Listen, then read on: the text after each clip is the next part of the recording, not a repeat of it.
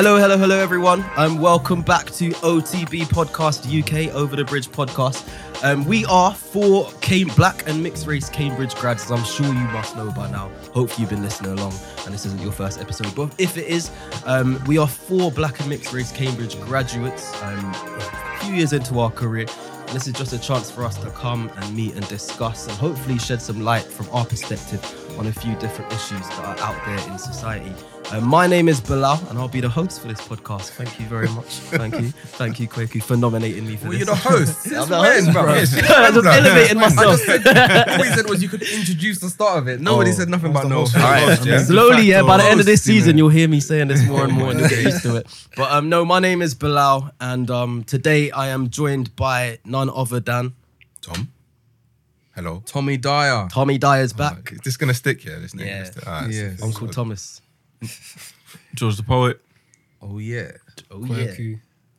And just Patrick today, man. Not feeling like P Money today. Not feeling like P Money. I'm just feeling like Not feeling P Money. it's little P. It's Little P. Yeah. Let's stick with that one instead, innit? Little P. Little P. Little P. No, man, Do you know what? Let me P. De just Niro's start. calm. Yeah. I like P. De Niro. P De De Niro. Niro. That Latin exotic. Yeah. When you Some- let's see your hair. Some reggae No, tone. my hair's messy at the moment. That's why I'm wearing a hat. Okay. Yeah, I need to get it redone. Sometimes you do look like P. De Niro, you know. Yeah, That that's hair. true. But no, today it's just simple old little P. Patrick. Oh, What's good, everyone? what's good? Anyone called you Paddy before?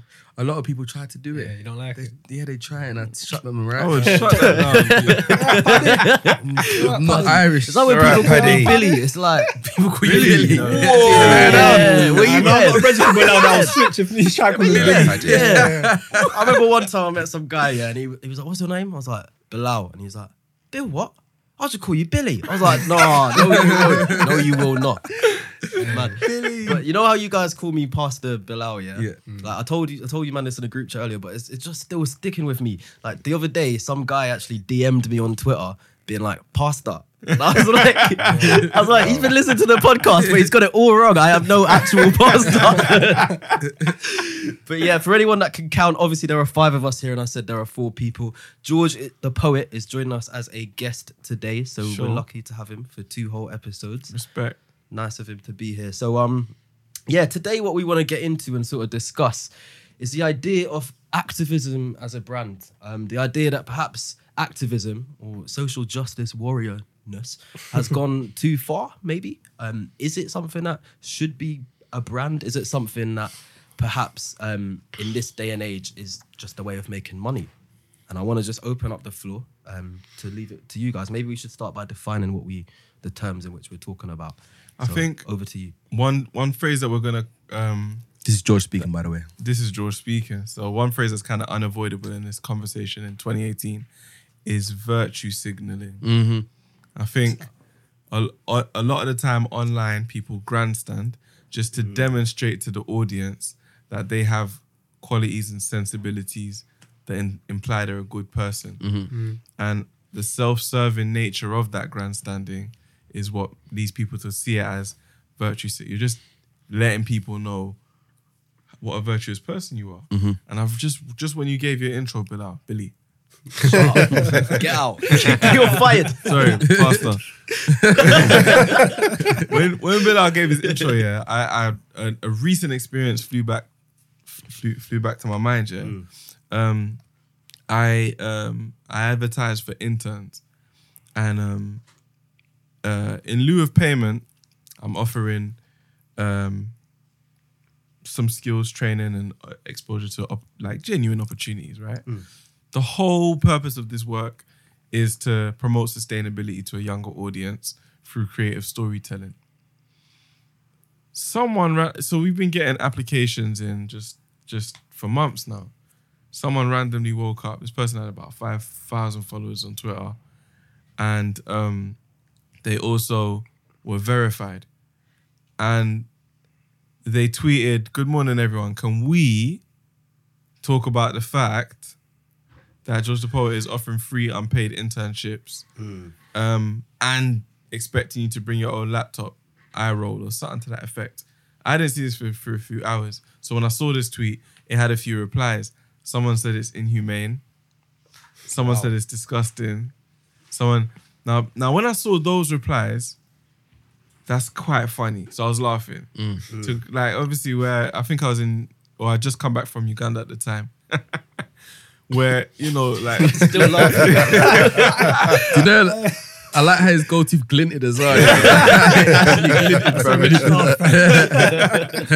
I just got back from Uganda where the police were firing live rounds into crowds of protesters demonstrating against the social media tax that was imposed arbitrarily by the government. Also, taxes on money transfers. That's inhumane. So if we would use the word inhumane for that, and you'd use the word inhumane for some unpaid internships that are designed to promote sustainability to an audience that isn't invited to that conversation, it's kind of laughable.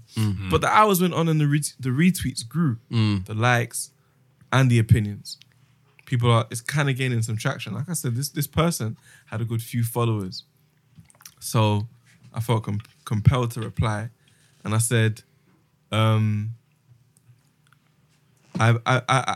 basically explained that it's irresponsible because they also questioned the legality of what I was offering. And I said, listen, we asked around about this. We sought legal advice, and this is legal.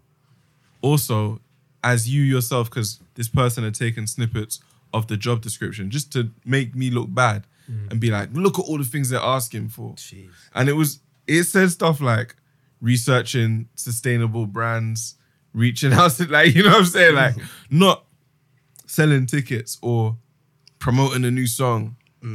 Like, sustainability. Anyway, I was like, this is the nature of the work. The idea is that I didn't explain all of this, but between us and anyone listening, don't tell no one. The idea is that once this model works, we will be able to grow it financially, and obviously there'll be money in it. But I can't reveal too much about that. This is work. This is my business, right? Anyway, my whole thing to this person was like, it's irresponsible to put me out there like I'm crazy when you haven't even reached out for a conversation. First of all, you didn't investigate the detail of this.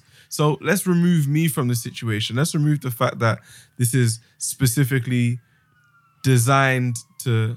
By the way, is that a problem? Is it going to get picked up? Who knows, man? If it's not picked up, everyone listening, there's some sirens, some siren ambience for us. But anyway. Brent's got some new mics, so I think they'll be all right. So Cool. Yeah. So take me out of the equation as a form of conduct. That's bad. That's crazy. Like what is the gain? This person. So the more we started talking, the more they first of all kind of regulated their tone a little bit. They started sounding a bit more apologetic, but they were trying to stand firm in the reason for tweeting. And they were saying, I'm just opposed to the idea of anyone working for free. I said, cool. Out here, kids are dying. I'm about to go to a memorial for a 15-year-old who was stabbed 10 minutes around the corner from me by other 15-year-olds. If they were engaged in something creative that grew their talents, whether or not there was money involved, that might not have happened. We're under pressures in this community, and if we're all going to sit around and wait for the funding to just materialize for every single thing that we feel like could improve our condition, then more kids are going to die in this way. And this person like, hey, I completely respect your intentions. I just I opposed to the idea. So what I found is, first of all, you're talking hypothetically. You're talking about ideas. I'm talking about a situation. I'm talking about something that I've tried to create. I might not be, and then other people started to get involved in the conversation saying, George, it's the semantics. Actually, it's a case of semantics. If you call something an internship, it should be paid. And my thing is like, that might be 100% true. Why could that not have been said before my name was dragged a little bit? 100%, man. Virtue signaling. You wanted to perform to the audience. You weren't as interested, because she said to me, I respect your intention. And I said, yo, if you respect my intentions, delete that tweet. Yeah. Never got no response. You know, I often think, and I like, this is, there's two things that come to mind for what you said. The first thing is, I really wonder when we're going to get a lot of lawsuits for libel come through as a result of tweets on Twitter and stuff like that. People saying unsolicited things.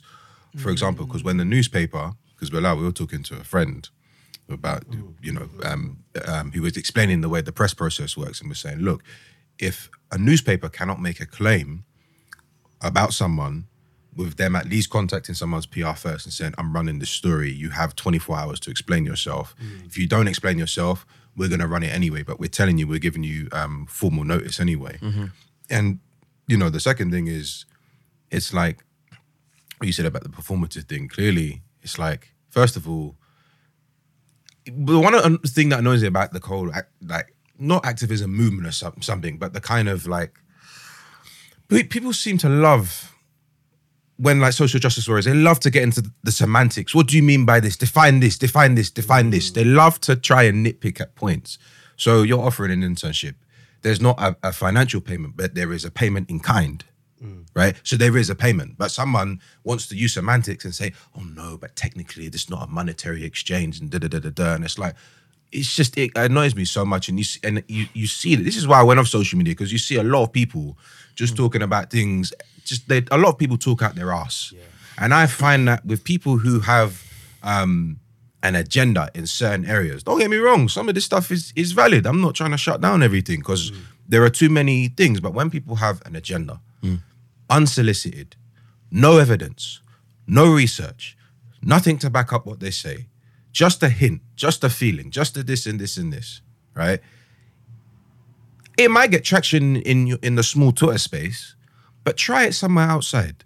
Try and see someone who is an authority figure in the matter. And then it raises another question: who makes a person an authority figure? But just take me at my point, and it's like, it's not gonna fly.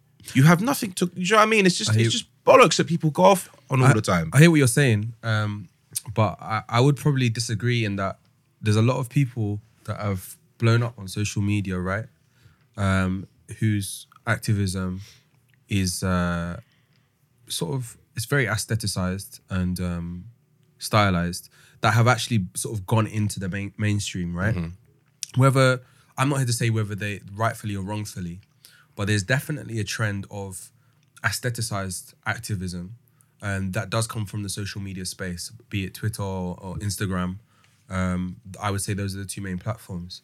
And what you're finding is you've got to be very, very wary of activism that breaks into the mainstream and people in the mainstream lap it up. Because surely if it's revolutionary, surely if it's activism, it's going to have to rub up the wrong people, right?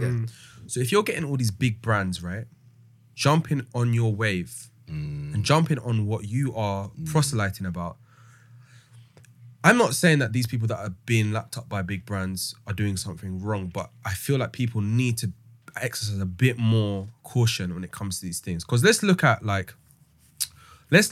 some of these brands when it comes to their kind of the activism that they sort of promote, what they're doing at the same time. So like you have Dove, which I think is do you know what? Actually, I'm not going to go too much into products, right? But you have these conglomerates, right? And one of their brands will be saying X, Y, and Z, love your body, blah, blah, blah, blah. And then the other brand will be talking about how, they will be objectifying women, for example. Like under the same parent company. So these brands aren't stupid. They understand that activism is the new wave, and activism is a new big thing on social media, and activism is a ploy to sell money. Let's remember the Pepsi advert, which was a complete shambles, the one with Kendall Jenner, right? Oh my God. It was a joke because obviously some bigwigs in the boardroom, they didn't really, they probably underestimated the intelligence of young people, Gen Zers and millennials, whatever. But these brands understand that this stuff sells money, right? Yeah. So if your activism plays into the hands of these brands and plays into the hands of mainstream media, and what you're saying is being lapped up, you're on every single radio show, this, that, and the other. Because let's compare with somebody that I sort of consider like, a genuine activist that does it not for real fame or anything like that, but he does it because he just does it. Someone like Ricardo, right? Yeah, I knew you were going to say that. Have any big brands really jumped on Ricardo and be like, has Ricardo got a deal with Adidas? I've never seen that. Do you see what I'm saying? So That's so true. That's a bit too trill. I'm not here to drag down these activists that have, because, but at the end of the day, at the end of the day, secure the bag, right? Because we all live in this capitalist Yeah. society. And We're all this just trying to is- get how we live, right? Get it how you live. I was waiting for you to Wait, say I've that. been man. waiting for this. Been waiting. Waiting. That's his catchphrase. Get it? We're Get it all how just you trying to live. get how we live, yeah? Cool. Yeah. But at the same time, the virtue signaling and all this stuff is like, just be real with yourself. Why are you doing it? You know, are you doing this because you truly feel strongly about, for example, knife crime? Or We Are you- know, we know who you're talking about, son. On that, no, on that, Probably right? not even doing that intentionally. no, yeah, but that's- no, I'm just that's using not- these examples. I'm just using these examples from social. Like, are you really doing this because you feel strongly about this? No, or you know are what? you doing it because you can secure the bag out of it? helps And your there's a brand. radio station that's like, come on my show, we'll pay you for this. There's brands, magazines, book deals, all this stuff. Do you see what I'm saying? but the Are thing you is- being really real? And is your No. activism revolutionary if brands are lapping it up? Okay, I'm done. that's a very good point. Like, is your activism revolution if brands are lapping it up? I'm gonna leave that to people to decide.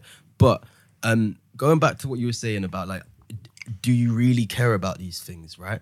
Would we? You know, like sometimes we've talked before about like, oh, you know, people like, I think when we talked about Skepta and we were angry at him because he'd said the wrong things on media, right? But these people have got a platform, they've got people that follow them, and they are saying something that is probably not that far wrong, right? And they're using their platform for some sort of social good. So this idea then that like brand activism, if you're actually saying something decent, like, shouldn't you be using your platform for that? So this is a weird thing. I used to pray that activism would become a phase, a superficial phase. I mean, obviously, I prayed for more than that. But my reasoning was that even if it's a trend and it becomes exactly what we're talking about today, it's a net gain. Because the conversations that happen, the residual benefits of those conversations are better than, like, at every point in human existence, people are gonna lie and grab opportunity. Now, the way that expresses itself in a lot of what we see in the mainstream is a lot of bullshit music lyrics, a lot of faff on TV, just for those same things: attention, securing the bag, appearing relevant, and with your finger on the pulse. So if people are gonna chase all of those things, this is what I used to pray for. I used to pray that there was just one season where they do it for activism. And I still feel like it's a net gain. And that is a very cynical, it's a very sad way to look at it. But again, that prayer came out of a frustration with what was going on in the streets, where guys are throwing their lives away over things that are basically trends. But the energies, the driving forces behind these trends are so dark that I'm no longer offended by people's fickleness, superficiality, desire to be included, inclination towards conformity. I'm a lot less offended by that than the intention behind a lot of the energies Yeah. that I capture hear you. people's imagination. But I think the thing with that is a lot of so a lot of these people will start off with good intentions, right? But I feel like somewhere along the line, or maybe this never was the case in the first place, but they lose sight of practicing what they preach, or at least the activism that they champion, or the cause that they're fighting for only applies to certain people. And it only applies, and in many cases, it only applies to people that look and behave like them.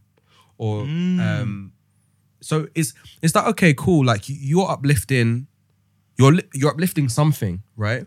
But can you be honest about like who you're uplifting? Because let's say you're really about uplifting. I don't know what example to use without like sound like I'm indirecting anybody, but let's say that you're really uplifting young black boys, right? I don't think this is a good example because I haven't seen this so much. But let's say you're uplifting young black boys, right? But let's say it's only, I don't know, young black boys that dress a certain way, or you know, are conventionally attractive, or they have the right aesthetics to appear in like branding and stuff like that. And when you have events, they look good at your events, etc., etc.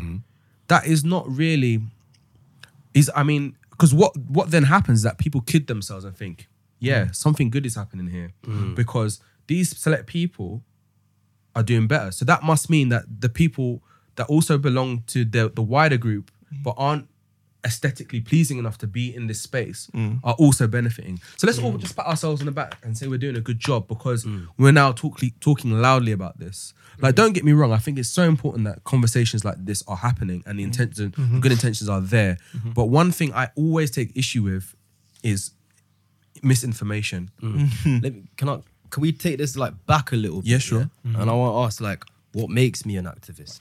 I was going to ask this exact same question. Like, Yeah. I think we have to have maybe a bit of a clear definition of what. So on an that, activist is. I tweeted something the other day, and someone tweeted something back, and I was like, "That's not what I meant, man." All the time that happens, that's just Twitter.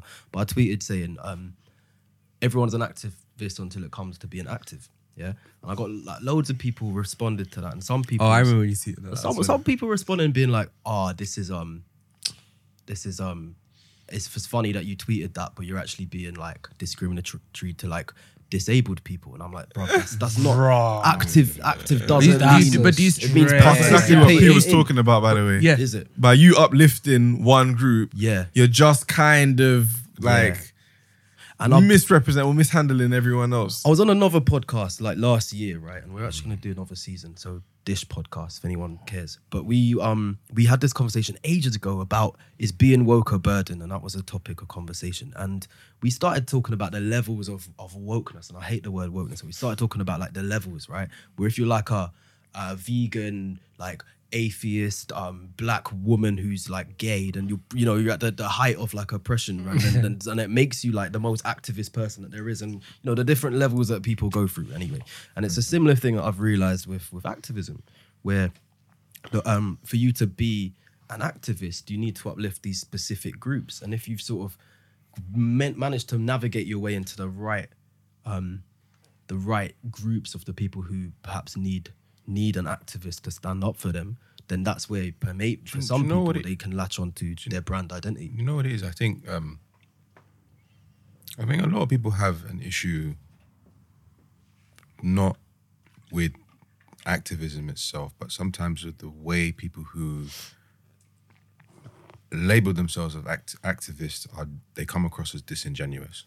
In the sense that, like, it's hard to explain. Not even for the fact, because I don't have anyone in mind in particular. But it's quite hard to convey it. Sometimes you see someone and it's like, why are you actually doing this? For what purpose are you, like, why are you trying to gain traction? And I understand, George, what you were saying earlier about there is a net gain from doing this. And then there is a kind of wider question of, do you separate the man from the message? Because we've heard some great men and women come out with messages, but when you actually look at their lives, completely different story. And then it's a kind of question of, do you bunch that together, the man and the message, and look at both of those things? Or can you separate and say, but the message was fantastic, but the man and the woman wasn't, right? And I think that I've struggled with this question. I don't have an answer for it, because I think about it not every day, but I think about it a lot, but I find that's my problem. And I think the reason why now it seems like we're in an era of like political correctness, and on that basis, it looks like a lot of people are jumping on that kind of, I don't want to say they're jumping on a PC bandwagon, but they're jumping on what looks like to be this activist train, which is heading and hasn't stopped, and it doesn't look like it's stopping either, which from the fact that people are having discussions about various things is a good thing. If the outcome can be good, I don't think that can be taken away. But I say to people all the time, what's the expression about hell and intentions? The what's it? The road to hell is paved with good intentions. And I sometimes question, like, if everybody's screaming about an agenda, how are we going to understand which agenda is kind of the most important, or who dictates it, who defines? This kind of wider question, right? If everybody has an agenda to speak about, how do we know which one is important? How do we know which one is valid? But I think, But who am I to define that? That's the next question. Do you know what I mean? And this is what I kind of have issues with this. Someone says, oh, this is important, this is important, this is important, this is important, this is important. And things are getting, thrown at your face at 1,000,000 miles an hour. And it's like, okay, so when did you come in and now say this is important? Do you know what I mean? And this kind of makes you appear, that's my own problem with it. Not the actual message that someone has to say. It's like, why are you actually doing this? But I feel like okay, one you know. inevitable thing that happens is that we are forced to engage with each other. So taking the situation that I described earlier, in which the young woman tweeted, "Oh my God, everyone look at George the Poet with his unpaid internships." She elaborated that her position was one of concern or defense of people in the media industries in which unpaid internships are a problem, a big problem. And she said, she specified that it's dominated by, in her words, middle-aged white men. Yeah. Now, what I had to remind her of was that I'm a young black man from the inner city. And my experience is just different. So my concerns are different. My pressures are different. And the compromises which we all have to make will be different for all of us accordingly, right? So she had to, at some level, engage with her obliviousness to my experience. She had to engage with that, which is why, like I said, her tone changed in the series of tweets. And by the end of it, she was outright apologizing for misunderstanding or misrepresenting my intentions. Did she take But the tweet down? She didn't take the tweet down, So number she one. wasn't actually apologizing. Yeah, she No, wasn't really exactly that, what I mean, which, like- which is what makes me think about the whole performance aspect of it. Yeah. But like I was saying, the intersection of our two positions, my point being that I would rather, because there are other people that try to get involved saying, "Oh, you think you're helping disprivileged people, but unpaid internships are biased towards people towards richer people," right? Now, again, that's another level of like you're bringing your experience and it's intersecting with my position. You don't know that there are a lot of people in my community that would come and work with me for nothing. You don't know that, but now we should be having a dialogue. But again, going back to what you're saying, Pat, if people are caught up in if people's intentions are wrong, ultimately, you ain't gonna get the meaningful long-term behavior change that and could conversation potentially and occur. dialogue. But Yeah. one of the things I was just thinking about that came to mind with what you're saying, George, is perhaps over time, hasn't activism always been to some degree performative? That there's always a leader to some sort of activist movement, right? That you can probably think back through history and think, okay, there's that face or that name that I remember or that person who did this. But there's a whole bunch of activists, there's a whole bunch of people behind that, right? But we remember one revolutionary act or one revolutionary person or statement. So is this even new? Well, people gather around. I think was it's. that.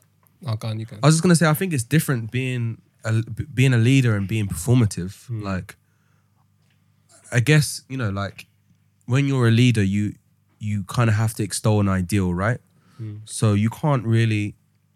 Often the human side of you is not put under scrutiny, or at least people prefer to have an idealized vision of you, which is why when your failures let you down, you feel really disappointed because like, oh, wow, they're actually just human and they make mistakes. But I think there is a difference between being a leader and being prone to making a mistake than to have this thing that you do be kind of secondary to what your primary aim is. So if your primary aim is actually to bring about change in whatever area of activism that you have decided to place yourself, then for me, yeah, you can be a leader in that field, but I don't necessarily think that makes you performative. Okay.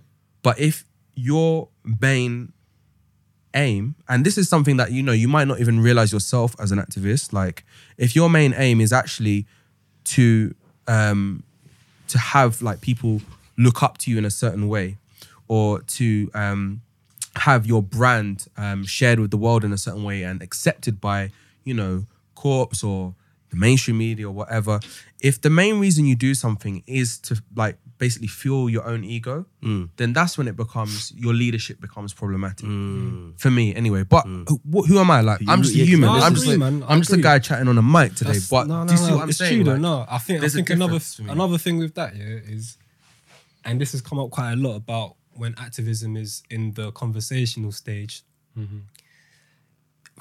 For me, I don't know whether you can really claim to be an activist in its fullest sense if it's really just speaking about something online. Do you know what I mean? When people are really active in the sense that the communities that they're pushing or the agendas that they're advocating for, they're grassroots level, underground, actually doing things within that area, then I think there's a lot more credence to what they have to say, and there's a lot less ego attached, I think. But like you were saying, Bilal, historically, I think, and this is probably just down to human nature, when you are the face of something or the leader of something, there's going to be a certain ego attached to what you do. Like, I imagine like a Malcolm or like a Martin Luther King or whoever the case was, even though the cause that they were fighting for was so righteous, they still had their own things that came with it because they're so highly respected and highly regarded. And I think that's a human thing, isn't it? Whether you become a so-called professional activist where you get paid for it, I think, like Patrick was saying earlier, people should be somewhat skeptical, but I don't think that alone is enough to write them off and say, right, you're doing this for your own personal agenda. But yeah, I think there's a lot of examples of people that it does come across that way. Yeah. Whereas like you're not sure how concerned they But the really thing- are about what they're fighting for. Can I ask you a There's- question though? Because, all right, you said that you're not sure if someone talking online can be classed as activism, yeah? But what is it like? What are you looking for? Are you looking for danger? Are you looking for physical action? Because obviously in some countries, talking online is dangerous. Okay, yeah. I have to put that in context then, because That's a I good think point. that's actually a really good point. I think when the conversation is you're preaching to the choir type thing, where you're not really affecting change or perspectives from people outside of your domain, and is more so Then you're not active. Yeah. you're not active. Do you know what I mean? Can I ask you a question, George? Yeah, because you're someone who exists in like this creative space, right? And you've got a lot of following. Like you've got a big following. You've got people that look up to you. Some people might even say that the content of what you produce is quite like revolutionary in the space in which you exist, right? Because you're putting out like social commentary from like a young black male perspective, growing up in Northwest London. And some people might even say that you perhaps are an activist in the fact that you are saying these things with the platform that you have, and that's actually quite big. Now, do you feel that, and like recently, like I'm gonna bring it up, the thing that you like live Instagram storied, right? The experience that you went through. For anyone that hasn't seen it, like just check out George's like timelines because it's there. And you had this encounter with the police, and to use your platform to highlight that, some people might say was quite an activist thing to do. But did you feel an obligation to do that? 100%. This is I can't believe we've talked this long and it hasn't once crossed my mind to address that situation. So, the first disclaimer is that conversations, in trying to get a solution out of this situation, I'm having conversations that are not public. Maybe that's another element of this idea of activism that we need to discuss. I'm having conversations far out of the public eye, which I don't want to interrupt or I don't want to upset. So I might not go into every single detail, right? However, the known facts are that I was sitting in my car outside of my mum's house. The police rolled up to me, asked me a bunch of questions about my engine was off. There was no one. I was making no noise. I was reading my messages after a show I'd just done. The police asked me questions about the ownership of my car, whether or not I have insurance, if I have a license. My dad came just outside the house, so my dad's come out. A police officer's been rude to him, said move away from my colleague. I got out of my car. Police all of a sudden feel like they need to search me and my car for weapons. Neighbors wake up. A lot of people on the street wake up, and every other day, another person from my road or my parents' road says to me, "I saw it. I was praying. I was disgusted. I was scared. Whatever." Yeah. Police were hung around for about 25 minutes. Not being respectful towards my family or my neighbors, or obviously myself. They just, when they found nothing, they hurriedly left without any closure, no apology, no explanation. a rushed note that was illegible, disappeared into the night. Yeah. Now, my mum, in fact, let's put people's reactions to one side. In the moment, I knew that it needed to be shared because if I didn't share it, I would talk myself out of sharing it for a number of reasons. Now, firstly, on a personal thing, Bilal knows me since what? Yes, 7. I was in year 8. Yeah, I was he was in year 7. So I've been a rapper. I was a rapper for from year 10 to so basically 5 years. Yeah. As a rapper, I got sick of repetition and I realized that there's something about the way we spit, the environments in which we share our experiences through music that make us a little bit limited in the scope of discussion in our music. We talk about our relationships with women, we talk about our financial aspirations, or maybe our achievements that we're proud of. We don't talk that much about, what was I talking about earlier? Interplanetary exploration. We don't talk about we don't talk about the experience of old age or the perception of it. Can you imagine like Channel U back in the day? So I like, my God. and I felt like that holds us back, especially as in terms of what we were talking about in the previous episode, existing beyond just the environment that is presented to us, especially if you're from an inner city community like mine. That environment can feel repressive, it can feel restrictive. So I've always aspired to talk about things beyond what is already established as the domain of young black men. Strained police relations is definitely our domain. Now, I don't want to talk about anything without offering a new perspective or without offering new insight. Ultimately, that's what it all boils down to for me. If I'm not talking about it, however, I want there to be action that leads me towards exactly what I said, new insight. I felt like sharing that experience online took me a step back in that sense. Like, to a lot of people, I'm just an N-word. In the optics of it is, they caught another N-word. Do you know what I'm saying? I'm outside my yard, I'm in my tracksuit, my car looks or whatever. They looked at me and they thought something, and you've now put me in that box. A lot of kids had never seen me like that. A lot of potential clients had never seen me like that. So you've now messed up the base. Do you get me? Now, it would be tidier of me to just pretend it never happened. Then I wouldn't have to do all this explaining, wouldn't have to address it in interviews. I would be able to crack on with the schedule that I had planned for the year without being interrupted with, remember, you're a black boy, deal with your domain, handle your business. Do you get me? Now, that is a challenge in itself. But at the same time, to answer your question, it's an obligation.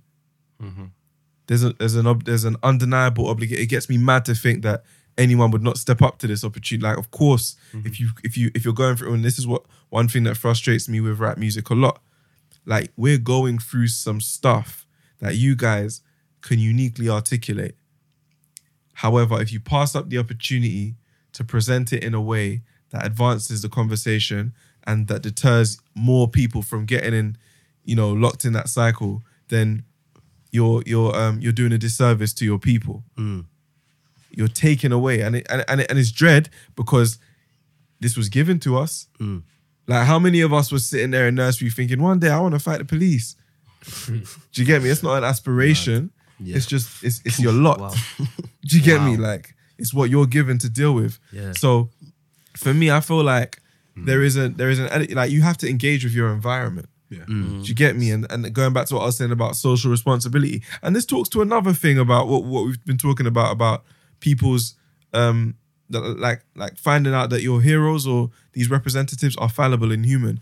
I don't always feel like I'm qualified to talk from a moral standpoint. Sometimes I'm in a bad place. Sometimes I'm up to no good. Not up to no good, but sometimes Tell us more, innit? Spill the tea, bro. sometimes I'm doing madness.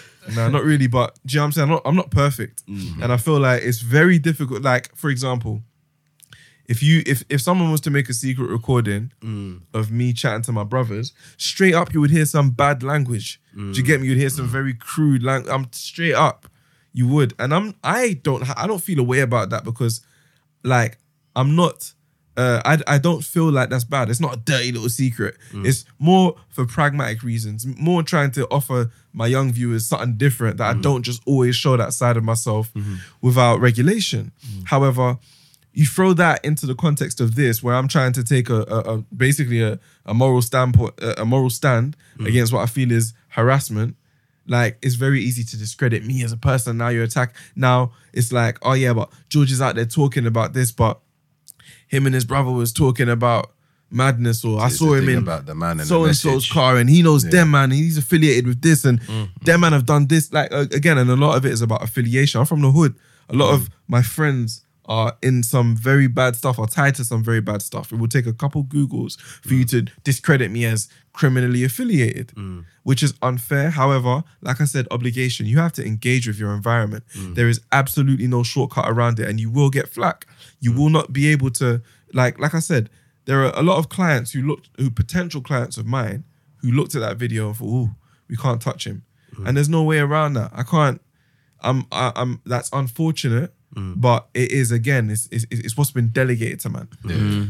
On that, like, this is a bit random, but I'll come to a sort of relevant point. Yesterday, I was facilitating a session with the UK Youth Parliament. So for anyone who don't know, they're like young people who are elected by their peers in their local community to serve as their representatives for like youth-related campaigns throughout the country, right? And then they have a big debate in the House of Commons, and it's pretty cool that young people are even involved in this stuff, right? And for anyone that doesn't know who I am not a pastor. I actually do work with young people. That is my job.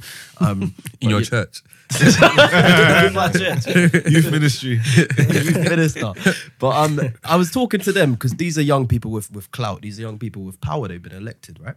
We were talking about the fact that you now have an obligation to the people that elected you to actually carry out this campaign and carry out your manifesto in a positive light, and that means showing a real story. That means if things are difficult, you're the representative of young people. You've got to talk about the real difficulties that young people go through, right? And coming back to this real point of, I asked you, like, is it an obligation for you to use your platform to do that? And you said undoubtedly yes. And I want to bring it back to this idea that there are people who have contacts with brands and are existing in an activist space because they have followers who look up to them for the fact that they're saying something that is not what the mainstream's saying, and they're representing some sort of marginalized community or cause. Isn't it then fair for them to be doing that and be using their space to say that? Yeah, for me, it goes back to this idea of net gain. Like if you're in, like, people are trash. People are just prone to such disappointing behaviors, and at the same time there is your, like, there's your contribution to the world. Do you get me? There is what is said about you, what is remembered, or the actual effect that you had, right?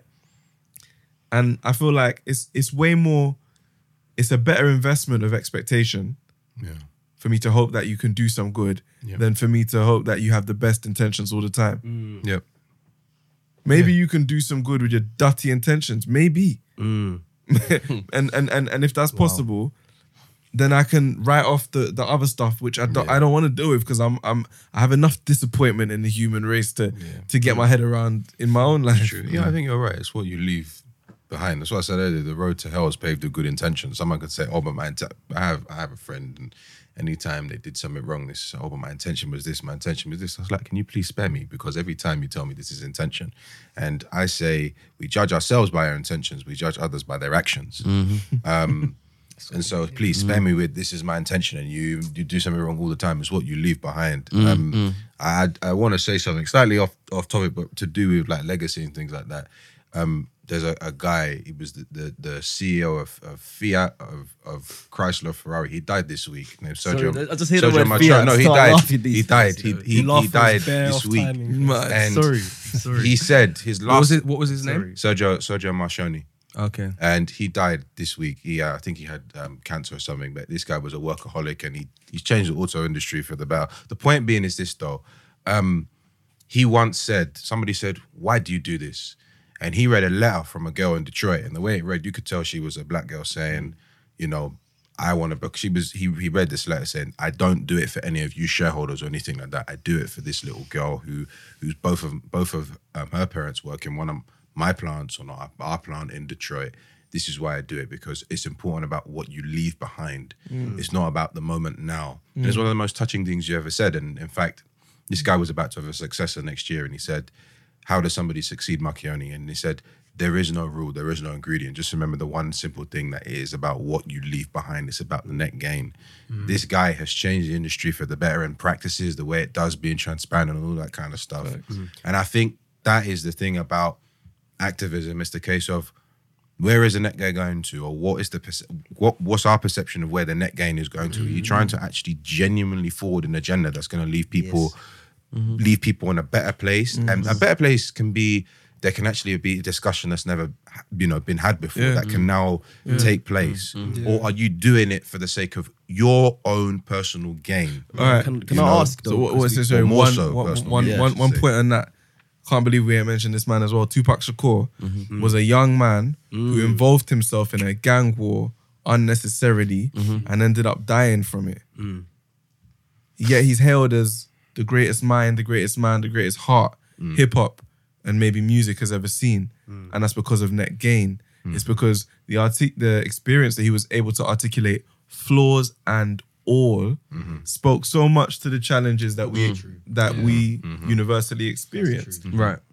Yeah. So, yeah, he's So not you're saying, perfect. so you're saying like he's a flawed guy, he's a flawed character, but what he left behind and the minds that he changed by virtue of his music, it goes beyond the fact that he's just a flawed human being like everybody else. And let's take it a step further. There are people that would say that was a convicted rapist. George the Poet is standing by convicted. That's reality, you know. I don't think he beat that case, you know. No, he went in. Yeah, he had to. Oh yeah, Suge Knight he had to did. bail him out.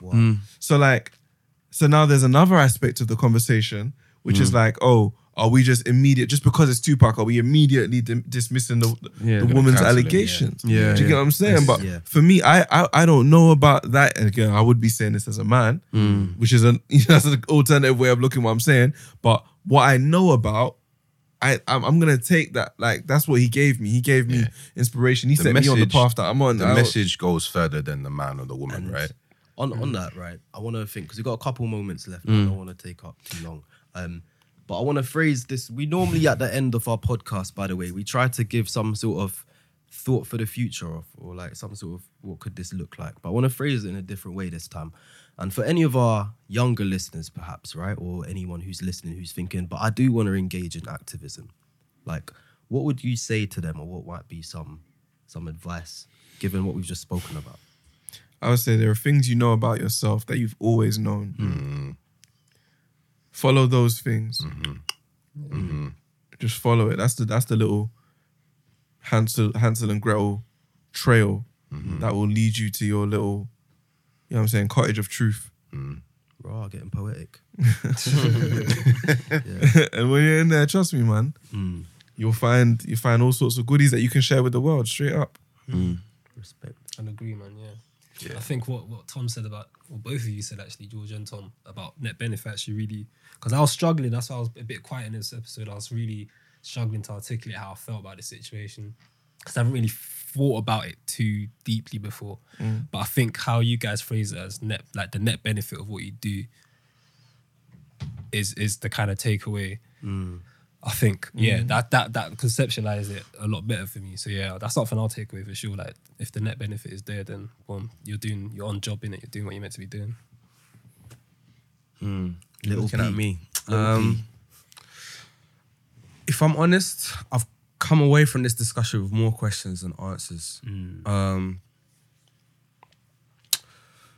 don't know. I think the way that we talk about activism is like almost like this thing that you graduate to, that, you know, you become an activist after putting in work and whatever else for some time. And I think, yeah, that is true. Like to be able to actually call yourself genuinely like an activist, obviously you have to put in work, and you know, it has to look vaguely like some sort of vocational thing, like a career, or at least a very, very, what's the word? A very, very important hobby, shall we say. Like it's an important part of your life. But at the same time, I think in the same way that we as humans, we have a habit of labeling ourselves as a thing without understanding that we can be many things all at the same time. For example, I was thinking to myself today, someone recently, they were talking about something racist that their wife had said, right? But this white guy, he said to me, but she's not a racist, but this is what she said, which was racist. and I just find it funny because it's like, what do you mean she is not a racist? Like, does that mean that takes in racism? But this is the thing. Like, if you are if you do something that's racist, it's not, to me in my head, it's like you're just being a human being that's raised in this society of white supremacy and whatever else. So it's not like this binary thing that you are a racist or you're not a racist. In the same way that, you know, I've internalized a lot of anti-black things that have been that have been extolled about black people anyway. So am I a racist? Like, do you see what I'm saying? Like, we can be many things all at the same time. So coming back to this thing of being an activist, I think you can just have at least what I would call an activist spirit. You don't actually have to, you know, you don't have to shout loud about the activism that you're doing. And when I think about it, like, when I think about the people that I look up to in my life, like, for example, my nan who's passed away now, she's one of the biggest activists I know, but I don't think she would ever call herself an activist. She was just Daphne Marche. That's it. That's how you know she's a Caribbean grandma. Yeah, just Daphne. Daphne. She was a pastor in my church. She was a pastor, Pastor Marsh, innit? But Yeah. she ran an elderly daycare centre in Tottenham for the best part of, I think, 40 years. And it literally, like, it affected the whole community of North London, or at least Haringey, Borough of Haringey and Enfield, such that when she passed away, now this is what we're talking about, your legacy, what you leave behind, there was well over 1,000 people at her funeral, right? Boy. And Wow. so me now, obviously, I was, you know, I was torn up. Like, my nana died. I was very close to my nan. We all are.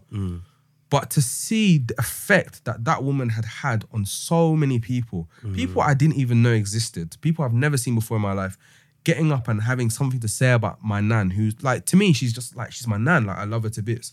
But they're like, you know, she was a mother to us. I'm like, nan, like, all this time when you was being a grandmother to us, you was being a mother to these people as well. So I think for me, like, this whole thing of activism, it's not, you don't do it for fame, even though you may become famous because of it. But you don't do it for fame, and you don't do it for accolades, because sometimes being an activist is probably one of the most unpopular things you can think of doing. Yeah.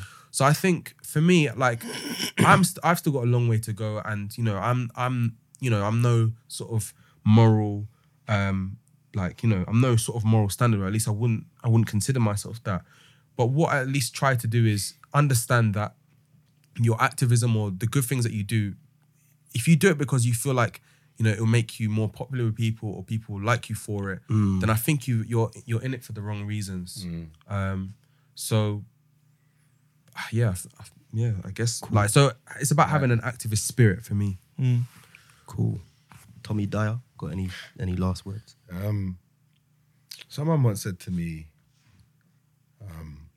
that in life that you should chase the revelation and not the revenue, which basically is a way of saying, look, all these material things you think you can gain by taking a certain set of steps, yes, that may happen, but at what cost? In terms of your fulfillment kind of thing. And I think, as George said earlier, there are a set of skills, and I think everyone has like this kind of, I believe anyway, everyone has an ingrained purpose. Everyone has a set of skills that point them into a direction. And it can be more than one thing. It doesn't have to be one thing, as Patrick said as well. People can be many things, but I believe that people have a set of skills and giftings that can point them into a certain direction or even a geography. I always say to Patrick, for example, I don't know what he's doing here in the UK. No disrespect, but he should be in Brazil, you know? Don't worry. I'm just saying, you know what I mean? Like, you know, so yeah. I think we all have skills and giftings that point us in certain places, and that is what we should pursue as opposed to pursuing what we perceive to be material gain. I believe that if we follow what we truly believe that we can follow, and it's hard. It takes a leap of faith. Do you know what I mean? It's not easy. You know. You're talking about inherent purpose. Like, Yes. I'm talking. Yeah, I am talking about something almost bigger than life, which is an inherent purpose. Because I believe that we all have an inherent purpose, and I think. Tom. No, I'm just saying. I genuinely believe that we all have an inherent purpose, and I think the day that someone said to me, the most important day isn't when you're born. The most important day is when you find what your purpose is. Because when you find that is, life all of a sudden makes a lot more sense. That everything that you have, you know, we are the culmination of all the things that have happened to us in life. And as you said earlier, George, you meet your environment and you meet someone at where they're at. When you understand what your purpose is, I'm not saying I've understood mine. I hope I'm getting it day by day. But when you have an understanding, nothing else in life actually really matters. And apart from the fact that you have this purpose, you understand that you're trying to leave the world in a better place and that there will be a net gain from what you're doing and the actions you're taking. I'll leave it there. Sorry, Cool. Pastor Bilal. Thank you, Tom. No. Honestly, like, you know, one thing I love about every time that we talk is that I'm always learning. Like, these conversations, we're not experts in it. None of us. Like, we come from all these different backgrounds. Every time we talk, I am learning from your experiences and I'm learning from the things that you're saying. And this is just, I think it's good for like guys to come together and just talk and explore these concepts. Because my mind, I'm just like Patrick. I got more questions right now, and that's a good place to be in. To have more things to ask and more things to learn. But I think for me, I see activism as something that's tiring, and it's something that if you're bothering to engage in activism, then good luck, because you're putting yourself out there to be tired and physically and mentally drained. But one thing for me that I've learned over the years is there's so much to unlearn. There's so much bias that you come with that you need to unlearn. And if you are approaching activism, learn to unlearn in the first place. Learn to be open to just being challenged and learning. But also with that comes the idea that, you know, you're not always going to be right, man. And even if you're standing up speaking on a cause, think about your intentions of why you're saying this, you know. And it goes back to what everyone's been talking about, net gain. Like, why are you saying this? And also other people that are saying things, why are they saying that? And learn to be open to challenge, you know, and really think about analysing what is the context in which people are saying these things, who is benefiting, is anyone benefiting, and why? And, you know, I'm not an activist, so I wouldn't define myself as one, but I do think, like Patrick said, like, who are we to, you know, like maybe I do things that are activists by challenging the status quo, like George was talking about before. And I think for anyone younger who's thinking, oh yeah, but I'll read these tweets, I'm reading all this stuff, and just all I'm saying is think about it and just be open to thinking about it. On that note, I want to end this discussion because I feel like we could ramble on forever. And it is hot, man. This has been the first summer, like, ever, I think, in my life in this whole country. A real summer. Real summer. We've had a couple, but like this has been mad. Like 30-degree weather for but I remember last year there was 30-degree weather for a little bit, for about a couple of weeks. Do you know they put me in charge for one day and I shut the office at 11 and sent everyone home. That energy, Man, like, I was like, I'm the boss today, innit? I'm sweating, you're sweating. The Lord has said, Pastor B, the Lord has said today. Everyone's just looking at me like, is he for real? And I was like, remember that, yeah? Remember who told you could go home? But on that note, yeah, thank you so much for everyone that's listening. Please get involved on the hashtag OTB chats. Also, just at us, you know, tweet us. We'd love to continue the conversation there. And yeah, man, if you've got anything that you'd like to say on the topic, feel free to let us know. We'd be more than up for chatting. Once again, I want to say thank you so much to George for joining us. Yeah, man. It's been great, man. Yeah, you've added so much to this conversation. Yeah, man. So much. Appreciate it, man. Yeah, thank you for sharing. I mean, let's do this again. I'm going to challenge you in it. Let's do this again sometime. Vibing off the energy. It'll definitely happen again. Wicked. Positive chats. No, but I mean, like, if anyone's got any questions for George or for any of us, you know where to find us. But thank you so much. Have a good evening, a good night, a good I don't know what time you're listening. I don't even know. Yeah, you could be listening more international, man. International. Good morning, good meaning, good evening, good everything. Yeah, good everything. Yeah. And on that note, you get it how you live. Take care.